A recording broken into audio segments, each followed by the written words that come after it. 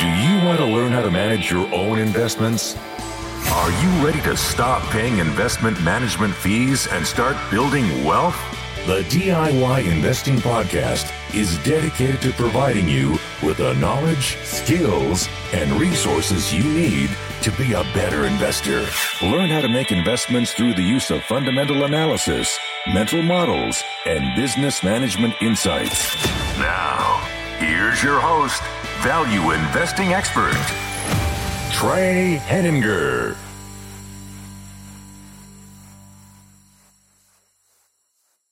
Hello and welcome to the DIY Investing Podcast. My name is Trey Henninger and I'm your host. Be sure to subscribe to the podcast to get more great investing content. If you're listening on YouTube, also hit the like button on this video. And if you're listening on any other platform, your 5-star rating and reviews are a great way to help support the show. Thank you for your support. So today's topic is GAAP versus non-GAAP earnings. And I also am going to make this a deep dive on Amazon, which we'll be using as our example for today. And we're going to use numbers from Amazon in order to discuss the topic of GAAP and non-GAAP earnings, because I think this is a critical topic for investors to understand, and it is an often debated topic that can drastically change how investors value companies and drastically change how companies respond to and communicate with investors. I think this is going to be a topic that's relevant in an evergreen manner. However, you should expect this to be a very complex and complicated podcast. I'm going to be using numbers from Amazon's 2019 10K. This is available for free on the SEC Edgar website, so that anyone wants to follow along, they can download this 10K. It's certainly not required to follow along, but it's also useful in case after listening to this podcast, you want to go through and do your own calculations and use Amazon as a backdrop. So I hope not to lose you by using numbers, but I think when you're talking about the intricacies of accounting and different accounting systems, you have to use numbers in order to get your point across. Without the numbers, this is going to be a nonsensical podcast, but it also means that there's the complication of the medium. Since this is audio and I recognize many of my listeners will be listening, doing other things, whether it's driving a car, exercising, etc. There's the complication that you're not going to be able to do that. So I'm going to try and do a very good job of communicating the numbers when I can, but also do a good job of talking about the concepts and simply using the numbers as an example and not having you need to understand all the numbers in order to get the meat of this podcast. So I think that is enough of an introduction. So let's dive into GAAP versus non-GAAP earnings. The first thing to understand is, what does GAAP mean? GAAP is spelled GAAP, and it stands for Generally Accepted Accounting Principles. Now, I think this is an important piece to spend a minute on. If you're going to deviate from GAAP, you need to understand that you're deviating from Generally Accepted Accounting Principles. Now, GAAP is a United States-based accounting system. The IFRS is an international accounting system that's used and is certainly a non-GAAP system, but it is a different system. But that's not normally what people mean when they refer to non-GAAP. What they're referring to when you say a non-GAAP earnings, you're referring to something like a company calculated free cash flow, or company calculated EBITDA numbers, or a company calculated profitability that is based on adjusting away from reported net income. Companies have many legitimate and non-legitimate reasons why they would adjust the reported net income that would be required to be reported based upon generally accepted accounting principles, or GAAP. However, although there are some legitimate reasons, I think that in general, investors are making a mistake when they use non-GAAP earnings. And one of the purposes of this podcast is to make my argument for why I think you should use and prioritize using GAAP earnings and communicate using GAAP earnings. It is not because they are infallible. It is not because there are not failings in them. But there is a wisdom to using accounting principles that are accepted and applicable across all companies. Now, there are situations where there is value to using other types of adjustments, but you need to make those adjustments yourself and not trust management to do so. Because what I want you to do and what I'm going to talk about is you need to think about the company and think about the earnings from the perspective of an owner and not from the perspective of a manager. This is very difficult to do, but what a company is doing when they adjust their earnings for you, it will depend by company. Some companies are better than others. I'd say Berkshire is a lot better than most other companies. But typically what they're doing is they're trying to make their numbers look better for you as an investor because they're trying to sell themselves to you as an investor. So they're going to make their numbers look better than they are in an economic sense. What a manager is doing is they recognize that they work for investors and they're trying to make themselves look good, which means they're trying to massage away any mistakes and they're trying to massage up any positives they can find that make the numbers look better than they are. This means that although GAAP has problems, the GAAP earnings are useful in that they tend to be more conservative. They tend to eliminate massaging of numbers in some respects. Certainly not all. People can still use GAAP numbers and make them be massaged and make them look better than they really are. And that tends to be present in frauds, but certainly non-frauds. Managers know how they can massage numbers to make them look how they want.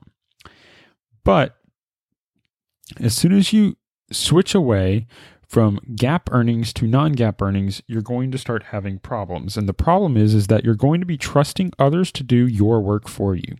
As an investor, it is imperative that you investigate companies, you read the 10Ks, you calculate the intrinsic value of the company yourself. You don't read about it from an analyst report and take their numbers for granted. You don't take for granted the numbers you see in a press release. You don't take for granted the numbers you see in the company's investor presentation. You calculate the numbers yourself. And the numbers available for you in that way on the 10K are the GAAP numbers. Now, they might have other tables that show adjustments between GAAP and non-GAAP, and that's fine. But you need to start with the GAAP numbers because that is something that you can rely upon to be the same from one company to another.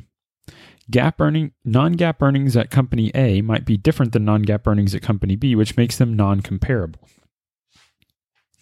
So, why this long discussion? Well, what people are doing, what investors do, so I talked a little bit about why managers would use non-GAAP earnings. What investors do and why they would use non-GAAP earnings is they're trying to get at something called owner's earnings. There's a difference between GAAP earnings, owner's earnings, and free cash flow. So GAAP earnings is what many people call net income or earnings per share that you might see on the accounting statement. So when you see an income statement, it's going to have a net income line, and that's what I'm calling GAAP earnings. But what investors care about is they don't really care about GAAP earnings. They care about owner's earnings. Well, what are owner's earnings? Owner's earnings is the cash available to be distributed from the business today without impacting the competitive position of the business for the future. So another way of stating that is how much cash could the company pay out in dividends today if the business didn't grow and didn't shrink? So it's not just does the business not grow, but also does the business not shrink. And what happens here is there's going to be a gap between cash flow and owner's earnings. And there's going to be a gap between GAAP earnings and owner's earnings. Those numbers aren't the same. When people use the term free cash flow and people use the term GAAP earnings or earnings per share or net income, these are all meant to be an approximation or an attempt at approximating owner's earnings. Owner's earnings are the only thing that matter, but they are not shown anywhere on the accounting statements. They're not going to be shown on a GAAP statement, and they're not going to be shown on a non-GAAP statement. It would be very rare for a company to present owner's earnings as a line item anywhere in their 10K. In fact, it's highly unlikely you'll find that word at all. But it is what matters. So it matters to you as an investor, and you need to calculate it yourself. People will use terms like free cash flow instead of terms like earnings because they believe free cash flow is what matters to investors, when it's really owner's earnings. Now, why would they do that? Because owner's earnings, if properly calculated, is the free cash flow. Free cash flow could be defined in the same way I defined owner's earnings. It's the cash flow available from operation that is available to be paid out to shareholders or used to be spent for things like growth. The problem is I see free cash flow calculated badly repeatedly throughout Twitter and throughout other investors when I'm talking to. They use very generic terms of free cash flow, and they're not calculating it in the same way I would, because they will assume something is free cash flow if you can't actually pay it out as dividends. Now, I don't mind if a company doesn't pay out the dividend. What I do mind is if they say that they have cash flow that could never be paid out as dividends. So, that's a lot of theory. Let's talk about Amazon. So Amazon is a very contentious company, and for me, I think it's contentious in one respect. It is very popular for many investors to own Amazon. It's one of the richest companies in the world in terms of market cap. Yet it trades at an obscene price-to-earnings ratio that exceeds 100. And the common reason for that is that Amazon's stock price is not based on its earnings. It's based upon its growth. And it's based upon what people consider free cash flow from Amazon. And they believe free cash flow drastically exceeds Amazon's earnings, which means not only does Amazon have high growth, but they have high free cash flow and their earnings are understated. That's the basic bull argument for Amazon. Amazon's growing quickly. It's able to grow for a long period of time, and its free cash flow substantially exceeds its earnings.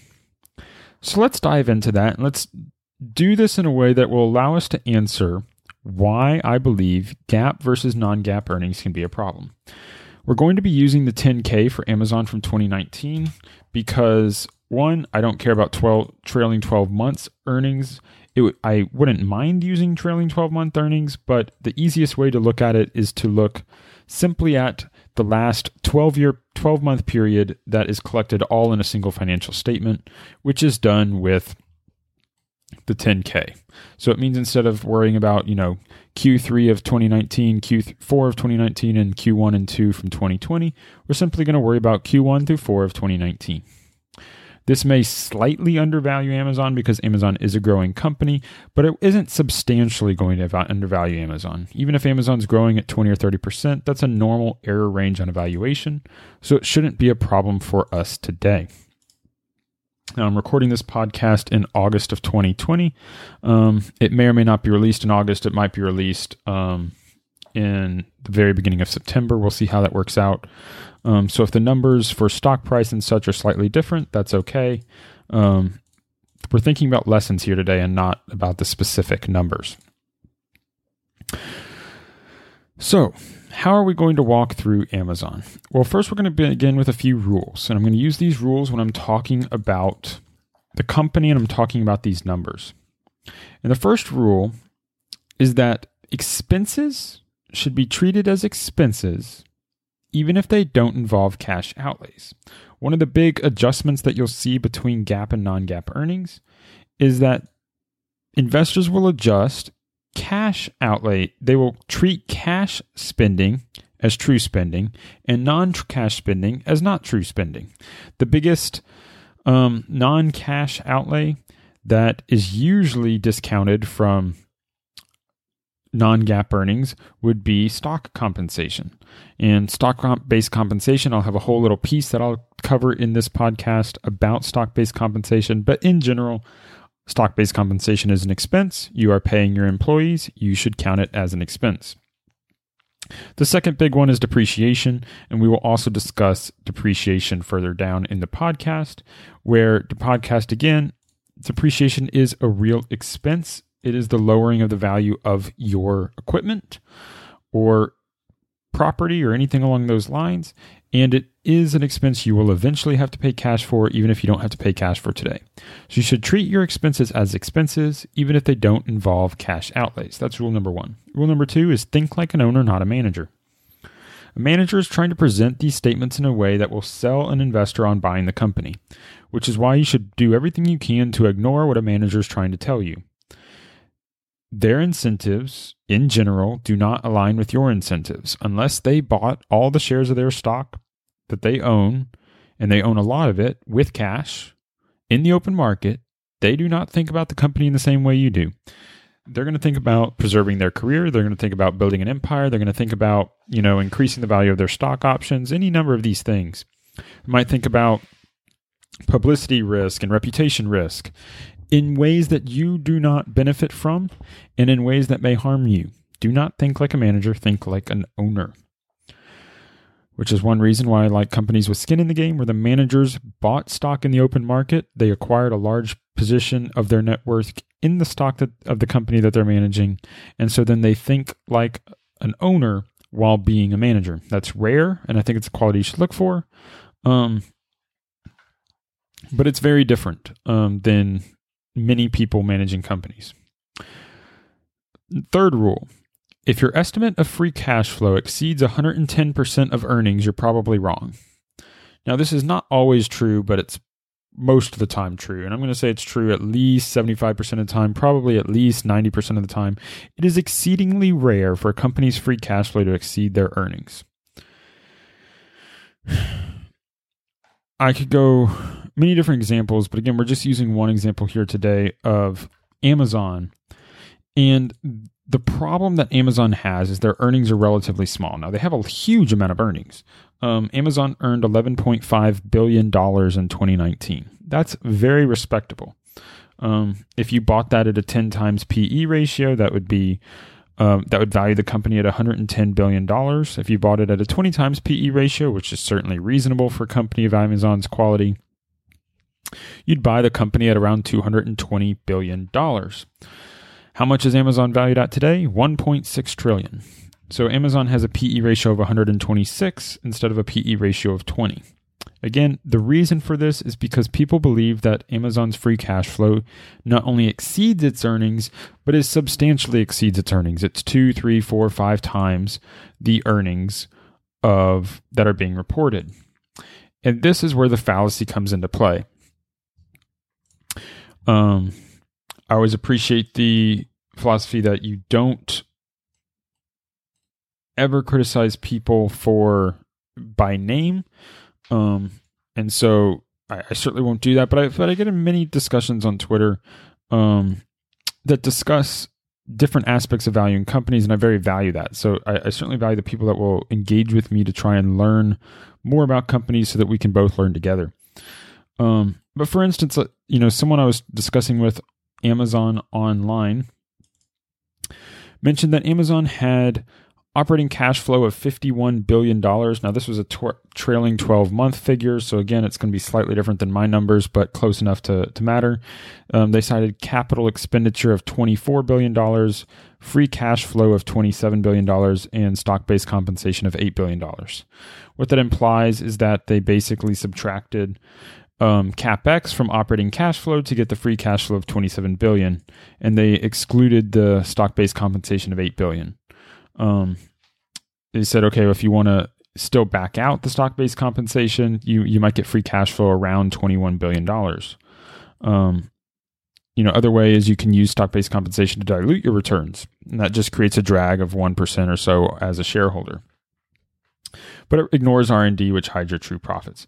Well, see, the problem here is, again, their estimate of free cash flow is $21 billion. I just told you that the net income for Amazon was $11.5 billion. So they're saying free cash flow is about 200% of earnings. That's a big problem. That's not a small problem. It's a big problem. The problem is you're saying that the company, for whatever reason, had very high free cash flow that is able to be paid out in dividends, but isn't paid out in dividends. and they could pay it out in dividends without impacting the company's prospects in the future. But they chose to reinvest it instead, and yet they still didn't report earnings to that scale. And this is a problem because in general, what it means when you make a profit is the profit's what's left over after you pay your expenses. So if you say that your free cash flow exceeds your earnings, you're saying very clearly that for whatever reason, you're earning less money than your free cash flow. And the gap there is an expense that's not real, because the only way that occurs is you're going to add back some expense that you believe is not a real expense. And here I think the one that was used was R&D. If we go to Amazon's 10K, they invested, let's see here.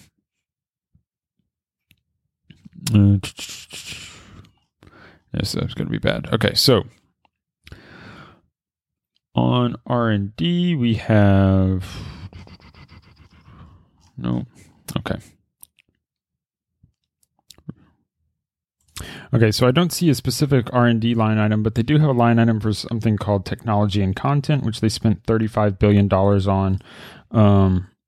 And they have general and administrative, which is $5.2 billion. So I think the R&D goes under the heading of technology and content for $35 billion. So the idea is that they're spending $35 billion on some sort of research and development associated with technology and content. This could also include buying stuff like various movies and TV shows associated with their Amazon Prime Video and that sort of thing. But what people are trying to do is back out this number, even though they're paying money for it. So Amazon's spending money on something, and yet you want to back that out and say, oh, well, it's not real. It's not a real expense. Well, the money's gone. Or maybe it didn't cost cash, but they're spending it in some other way. But they are spending cash for these expenses. R&D is something that's expensed for two very good reasons. One, you're paying someone to do it. You can't research and development without paying engineers, paying scientists, paying professionals to do the research. Those salaries cost money, and those salaries are money that you're going to spend out the door and it's gone. So you pay money for that. There's a reason it's an expense. The second reason is you don't capitalize R&D because there's no guarantee that it creates any value. Now, it might create value, but there's no guarantee. And so the way that the accounting principles work is that you want to match up your expenses with your revenue. With R&D, that's a real big problem because there may be zero revenue associated with any R&D. Now, it certainly creates value in general for most R&D across a whole amount of spending. If you're going to spend $100 billion in R&D over 10 years, there's probably some value being created there. But did they create $5 billion in value or $500 billion in value? It's impossible to tell. So the accounting principles exclude R&D because it's an expense and you don't know if it's going to create any value. You don't know what sort of life frame the value that's created, the asset that's created, actually has. It might have zero value. It might have a lifetime of 0 years or 2 years or 50 years. It's impossible to tell. So why is it then with this rule of estimating cash flow exceeding your earnings is probably wrong? Well, I just covered most likely it's because you're excluding an expense that's real. An owner, when they look at a business, is going to think about the cash coming in. And they're certainly going to think about how they can do things like improve the tax situation. You can certainly lower your taxes by maybe taking on more debt because interest can be deductible. You can lower your taxes by investing a lot. And this is what Amazon tries to do, is they do a lot of investments, which tends to lower their taxes because those investments have large depreciation. And that depreciation can be deducted from taxes. But regardless, owner's going to look at that cash and they're going to decide, do I want to grow the company? Do I want to take out cash? And those numbers have to be the same. If you're able to spend money on growth, then that money has to also be possible to be spent on a dividend. And the problem is, when you estimate Amazon has $20 billion in free cash flow, you have to consider that Amazon cannot possibly pay $20 billion in dividends on a regular basis without impacting their business, because they don't earn that much money. The profits is what you can pay out minus hidden costs that the profits are overstating. And here's where it gets to be a key issue. Most of the time, net income overstates your free cash flow instead of understates it. There are rare companies that have free cash flow that exceed earnings. These would be companies like ad agencies or insurance companies sometimes. Anything with float. Something with float that doesn't require reinvestment. I think maybe OTC Markets, but I don't even think OTC Markets does. But like an ad agency like Omnicom is a favorite of mine. They have this really great chart that shows their net income over the last 10, 15 years, charted against their total dividends and share buybacks paid out to shareholders. And it tracks the number, and the total dividends and share buybacks paid out over the last 10 years exceeds their earnings over the last 10 years by 5%. Now, the only way this is possible is because they're growing, and two, they're able to use float from their customers to pay dividends before they've earned the money.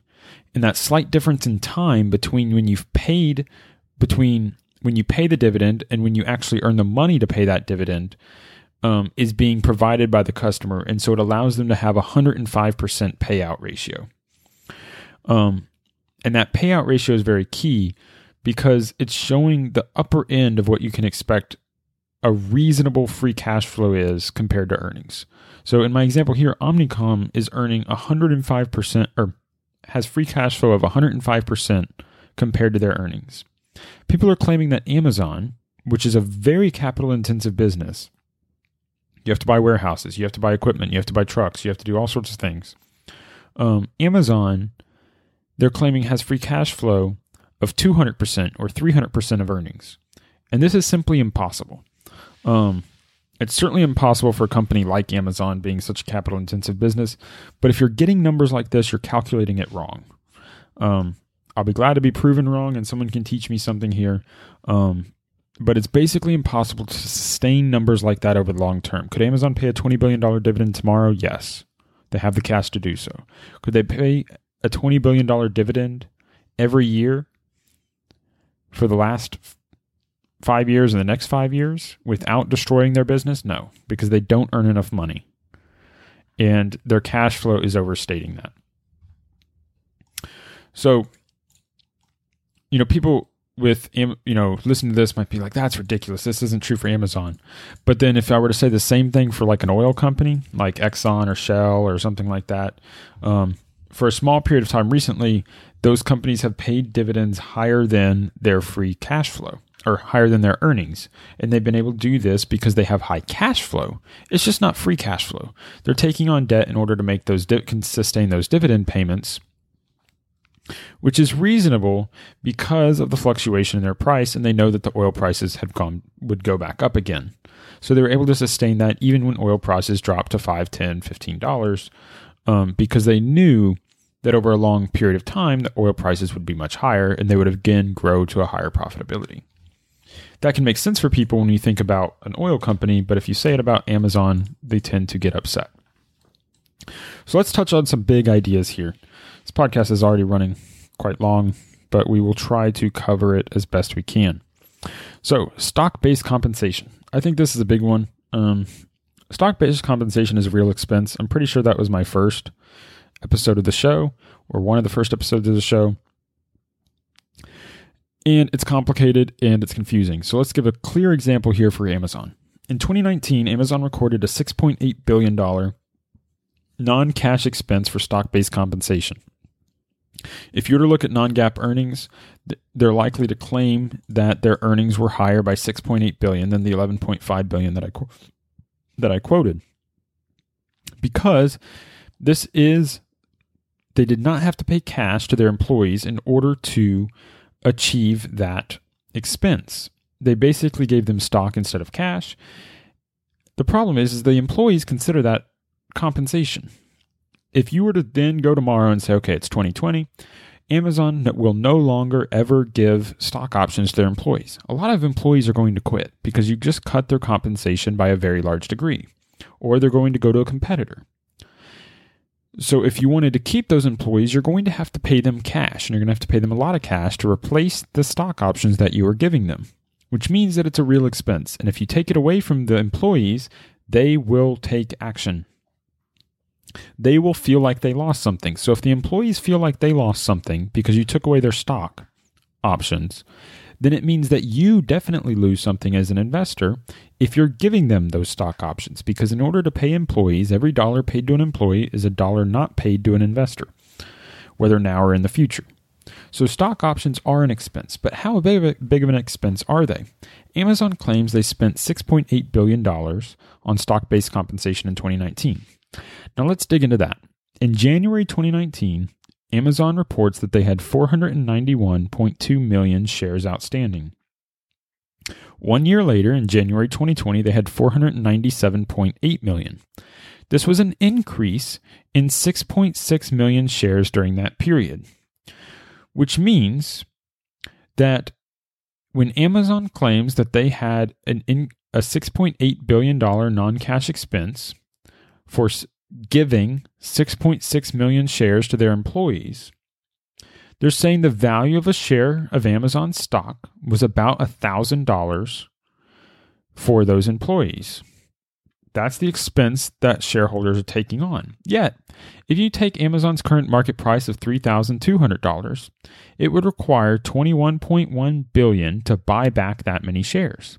That means for shareholders, the true cost of stock-based compensation is $21.1 billion, because in order to be equalized with the value of their company according to last year's earnings, if Amazon wanted to, let's say Amazon had a dividend and they wanted to maintain the same per share dividend to their stockholders without diluting them, they would have had to spend the first $21 billion buying back stock. Yet they can't do this. We just claimed that, Amazon only earned $11.5 billion in 2019, which means that they actually lost $10 billion because they had phantom expenses of $21 billion, which they are excluding. Now, they only claim it was $6.8 billion. Which number is right? Well, you could also consider that, maybe Amazon's current stock price is not the number you should use because, Amazon didn't know their stock price would rise to $3,200. Well, in January 2020, Amazon was priced at $1,800 per share, which means if recognizing that they diluted shareholders by 6.6 million shares, and we use that price, and Amazon decided at the beginning of 2020, this is a mistake, we're going to stop paying employees. How much are you going to have to pay employees to stop that? Or how much are you going to have to use of shareholder money to still give employees their shares but not dilute shareholders?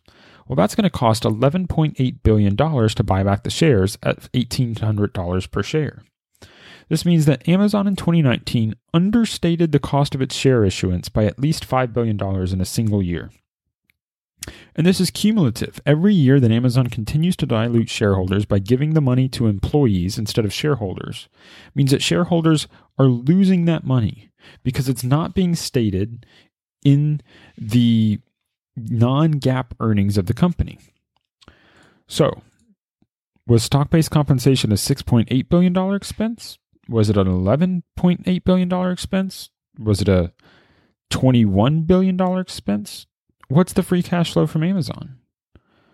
How much money should we subtract from operating cash flow in order to reach free cash flow to justify the shares being given to employees? What this means is that the first $6, $11, or $21 billion of Amazon's profitability is owned not by shareholders, but by employees. Because the only way for Amazon to pay a dividend is to turn the company now into a Ponzi scheme. Because they're paying more stock compensation and they're diluting shareholders faster than they are paying out dividends, this would be the equivalent of a Ponzi scheme. For instance, if Amazon starts paying a $5 billion a year annual dividend, but they're paying out $10 billion in stock dilution. What they're really doing is they're diluting shareholders by $5 billion in order to pay shareholders $5 billion in dividends to make them feel like they're receiving a dividend, even if the company cannot possibly pay for that dividend with cash. A good rule of thumb is if a company is diluting shareholders and paying a dividend, that dividend has only as much value as it would be if you also subtract the dilution in order to calculate what your dividend yield is. And you have to do it in a way, not simply by the percent being used, but as if that expense was cash to actually replace those shares. Because that's how an owner would think about it. It's not necessarily how most shareholders think about it, but that's how an owner thinks about it. So I think I've beat stock-based compensation to death on that one. The key point is it's not very obvious what to count stock-based compensation as, how much of an expense it is. And because of that, I tend to avoid any and all companies that heavily dilute shareholders with stock-based compensation, because what it will do is it will make the company look like it's profitable when it actually is losing money.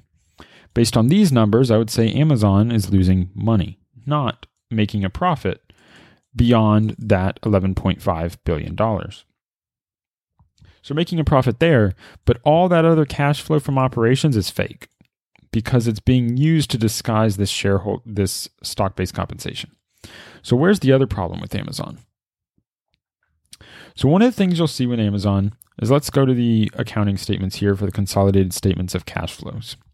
So operating activities, so you had $11.5 billion in net income. But the operating business provided $38 billion in cash flow from operations. So cash flow from operations was $38 billion, and the net income was $11.5 billion, or 38.5 and 11.5. So you have a difference of $27 billion between net income and operating cash flow. So how much of that operating cash, where did that go? Well, we said there's a difference of $27 billion. Well, $21 billion was depreciation and amortization of property and equipment. So that's your DNA of EBITDA. Net income is sometimes considered EBIT or earnings. Well, net income is earnings, but EBIT would be, adding back your taxes and such like that.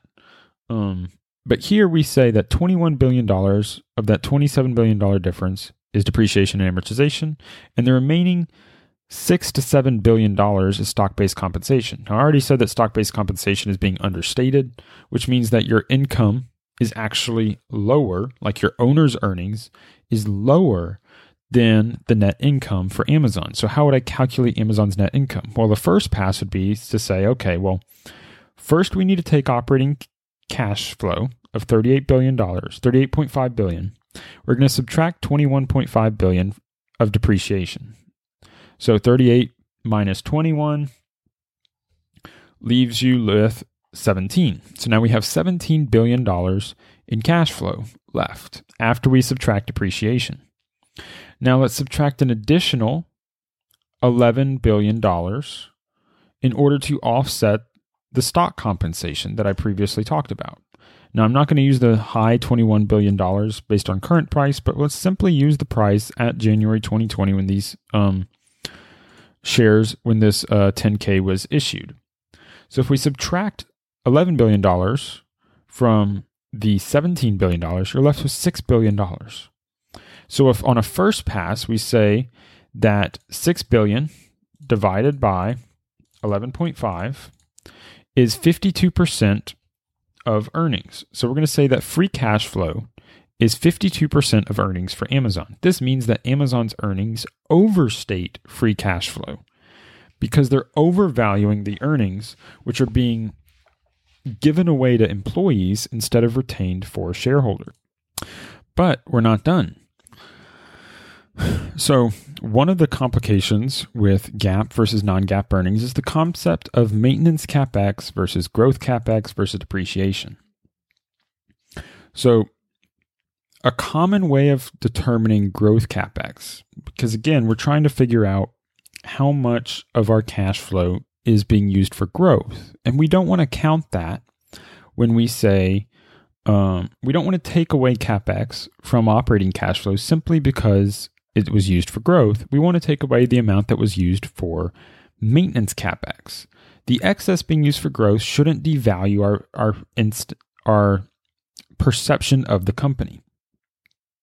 But the common way of doing this is saying that total CapEx minus depreciation is equal to growth CapEx, with the idea that in order to replace your equipment, your maintenance CapEx would be approximately equal to depreciation. That's the idea underlining this assumption. The problem is that most environments in the United States and around the world are inflationary environments. And inflation is going to cause maintenance CapEx to exceed depreciation. So it's possible that, you're buying a piece of equipment. If that piece of equipment is going to last 10 years, here's how depreciation works. You're going to say, I'm going to buy this piece of equipment for $1 million. It's going to last 10 years. So every year, I'm going to depreciate it by $100,000 so that at the end of 10 years, it will be worth zero on my balance sheet. So you take a charge of $100,000 a year in your depreciation line to show that the value of your asset is dropping by $100,000, that there is an expense that you're going to have to replace this equipment in the future. It's not a cash expense, but it's a real expense because you're going to have to buy the equipment in the future. Well, what's the problem? Well, let's assume for a second that inflation is 3% a year. Well, if inflation is 3% a year, that means over the course of 10 years, your asset's going to be 30% more expensive. So instead of replacing the equipment for $1 million, now you have to spend $1.3 million. Well, this also means that you're understating your depreciation by 30%. Or you're understating the maintenance cost of your equipment by 30%. Because you need to spend an additional 30% at the end of 10 years simply to maintain your current situation. So while your depreciation line is only going to show $100,000 a year, in order to adequately reserve for your equipment, you need to be reserving for $130,000 a year. This means that in a lot of ways, your depreciation is going to understate the maintenance CapEx. So in our calculation, all we did was subtract depreciation. We didn't make an adjustment for CapEx. Well, now let's talk CapEx.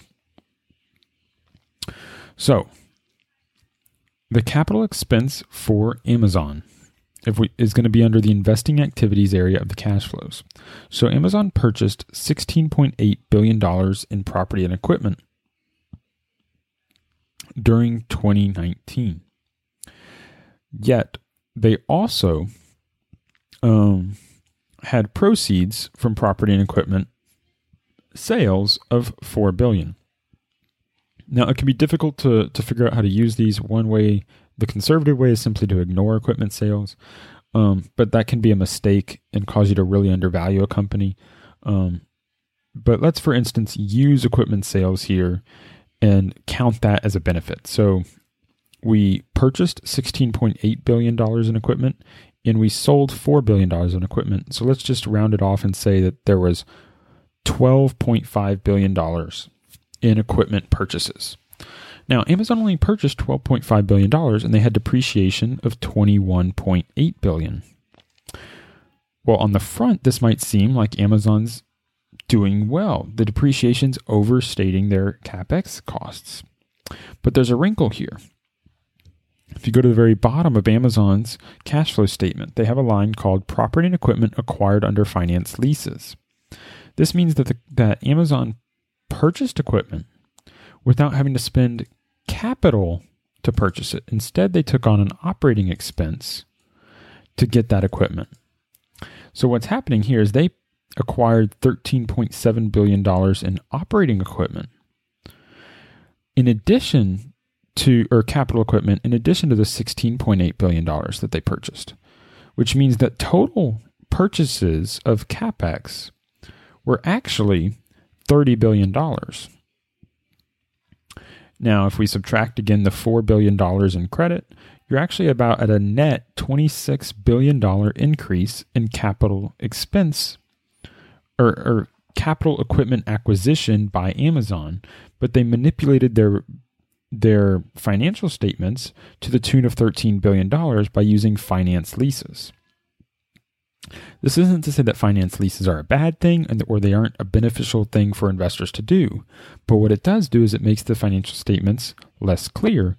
And if you're simply using CapEx as your number, you're going to overstate the free cash flow, because what's happened here is something that's more about what you would expect.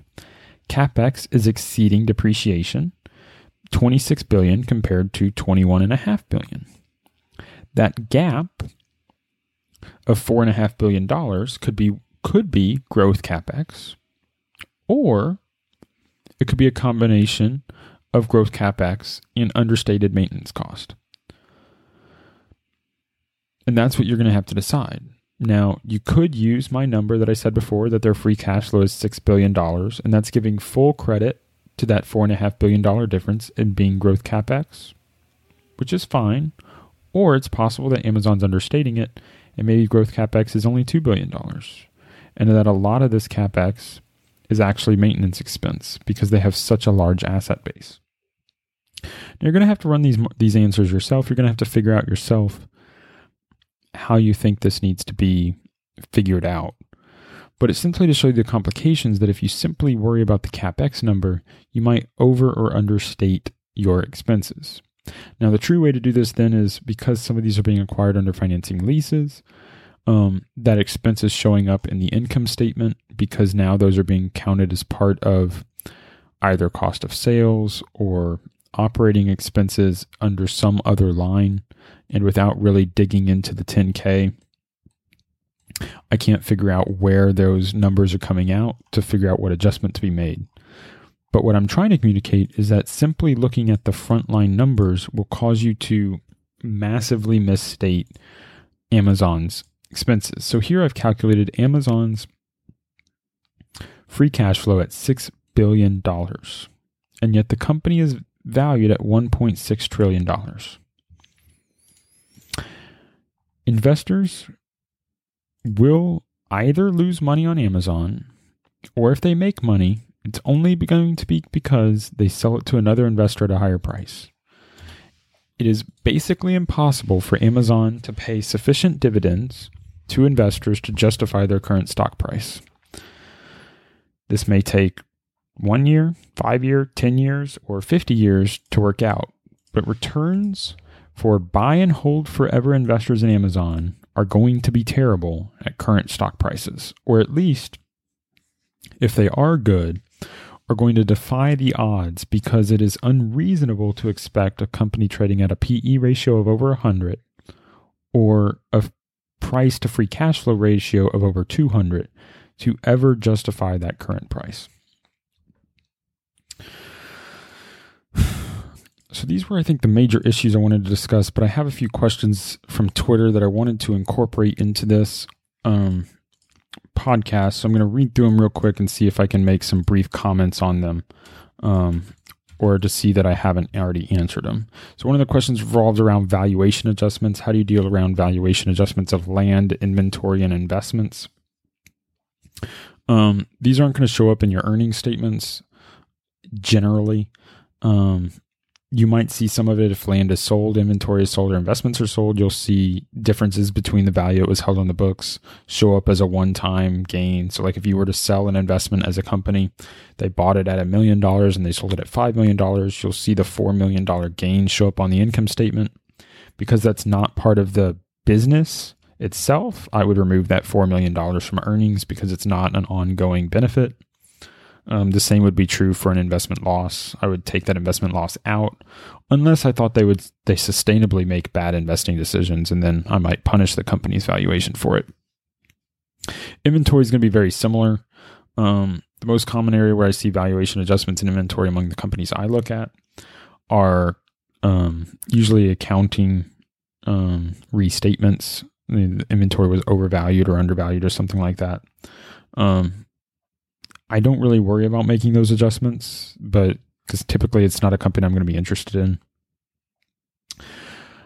land valuation adjustments, that can be done when you're doing a balance sheet analysis, and it's really outside the scope of what I want to talk about today. But in general, land stays on the balance sheet at cost. And so if you bought land in the year 1900 and it's still on your balance sheet in 2000, it's going to massively understate it. One of the questions is around goodwill. Goodwill can tend to be ambiguous. And I think that's certainly true. If you're going to dig into goodwill, especially around goodwill amortization,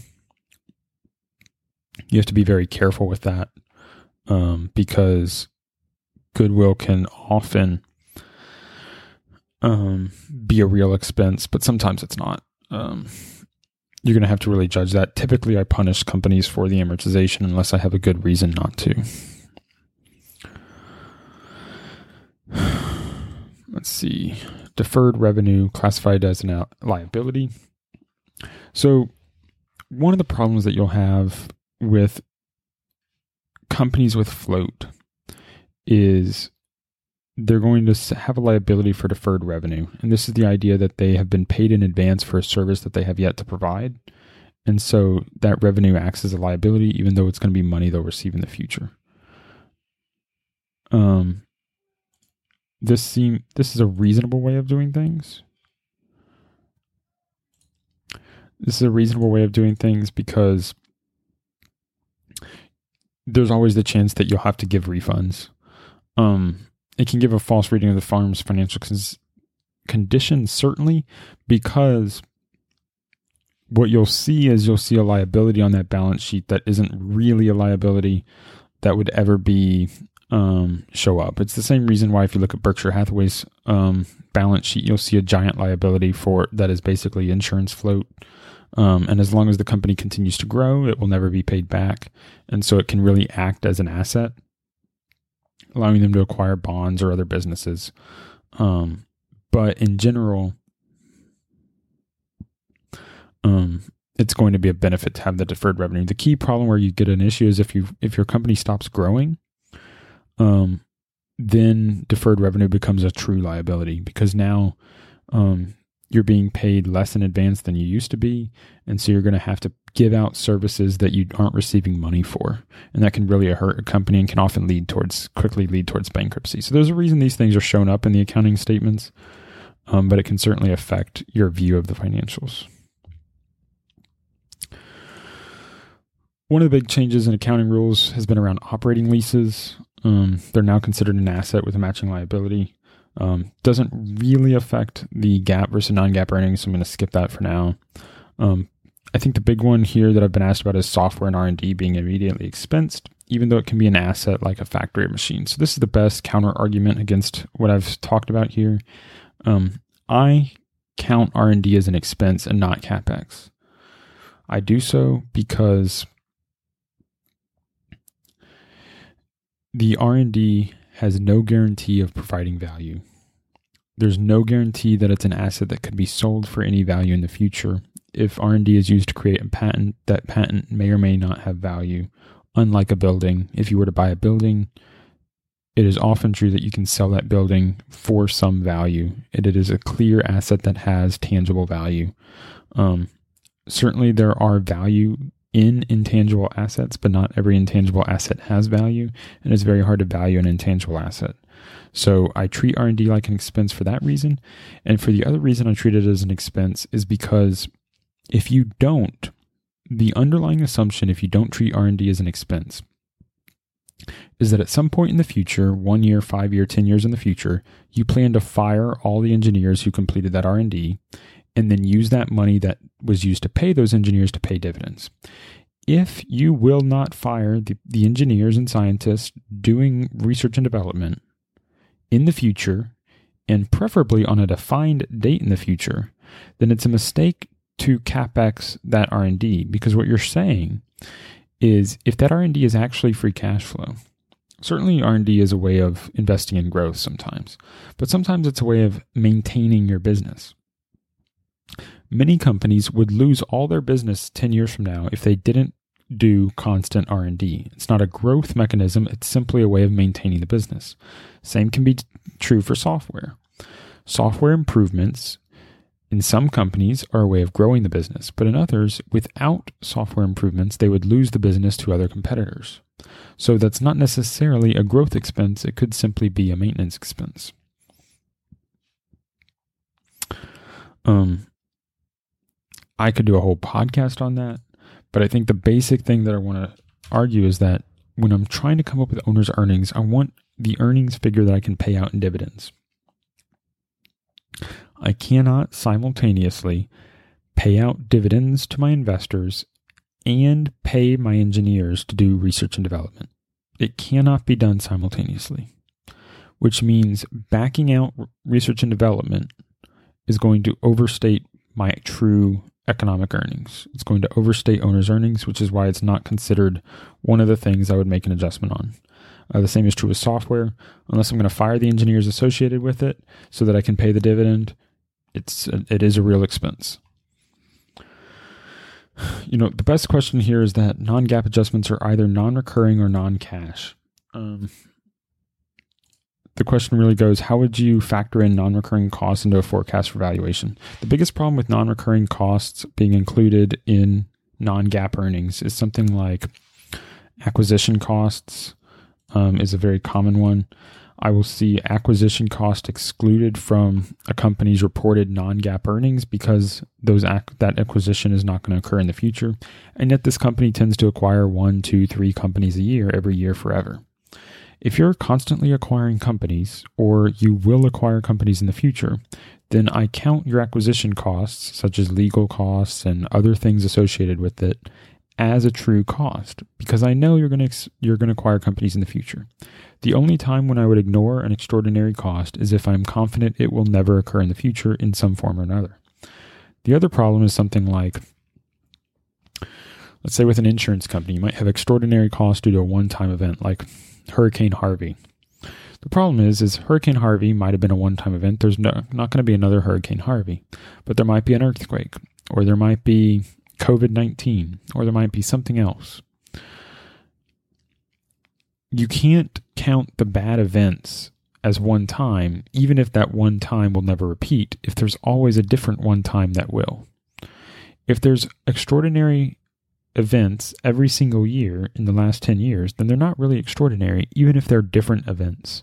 So you have to be very careful making adjustments for non-recurring costs. You have to be truly convinced there will nothing be like that ever again.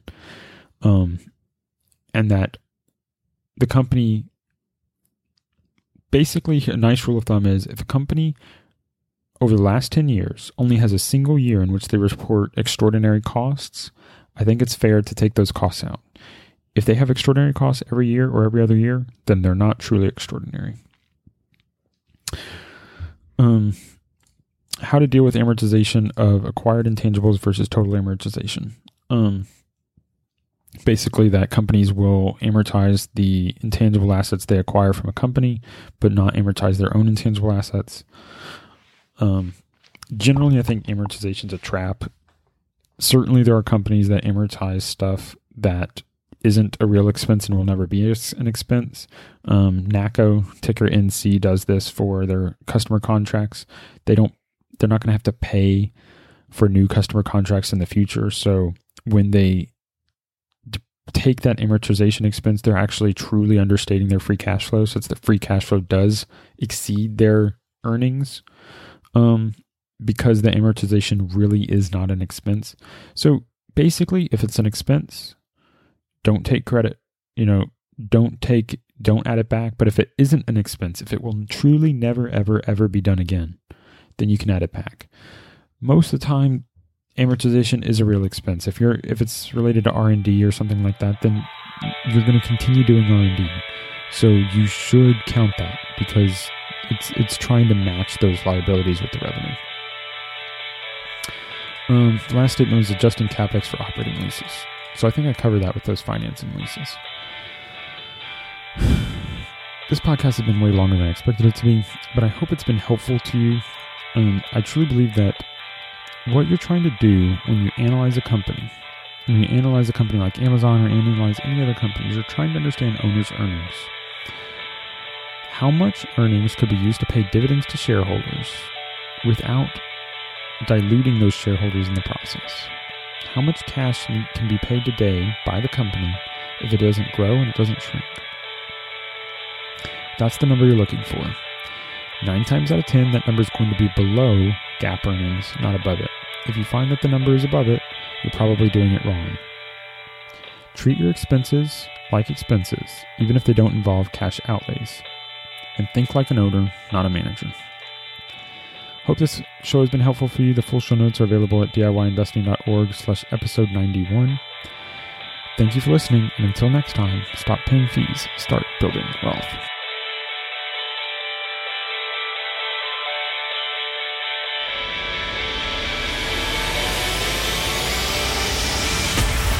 Thank you for listening to the DIY Investing Podcast. Please visit our website and subscribe to our email list at DIYinvesting.org for guides, videos, and resources to help make you a better investor.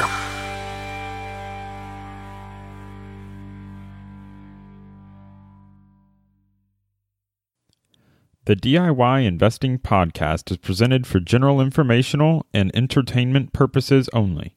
I have not considered your specific situation or risk profile, and I have not provided investment advice. The information presented on the DIY Investing Podcast should not be construed as investment advice. The views and opinions expressed on the DIY Investing Podcast are those of the participants and do not necessarily reflect those of the show's host or sponsors. DIY Investing, its producers, sponsors, and host, Trey Henniger, shall not be liable for losses resulting from investment decisions based upon information or viewpoints presented on the DIY Investing Podcast. Sick of being upsold at gyms? My guy, you're currently a base member? For $90 more, I can upgrade you to our Shred membership. For $130 more, you'll be a Swole member. And for just $300 more, you'll reach Sweat Platinum. At Planet Fitness, you'll get energy without the upsell. Never pushy, always free fitness training and equipment for every workout. It's fitness that fits your budget. Join Planet Fitness for just $1 down and $10 a month. Cancel anytime. Deal ends Friday, May 10th. See Home Club for details.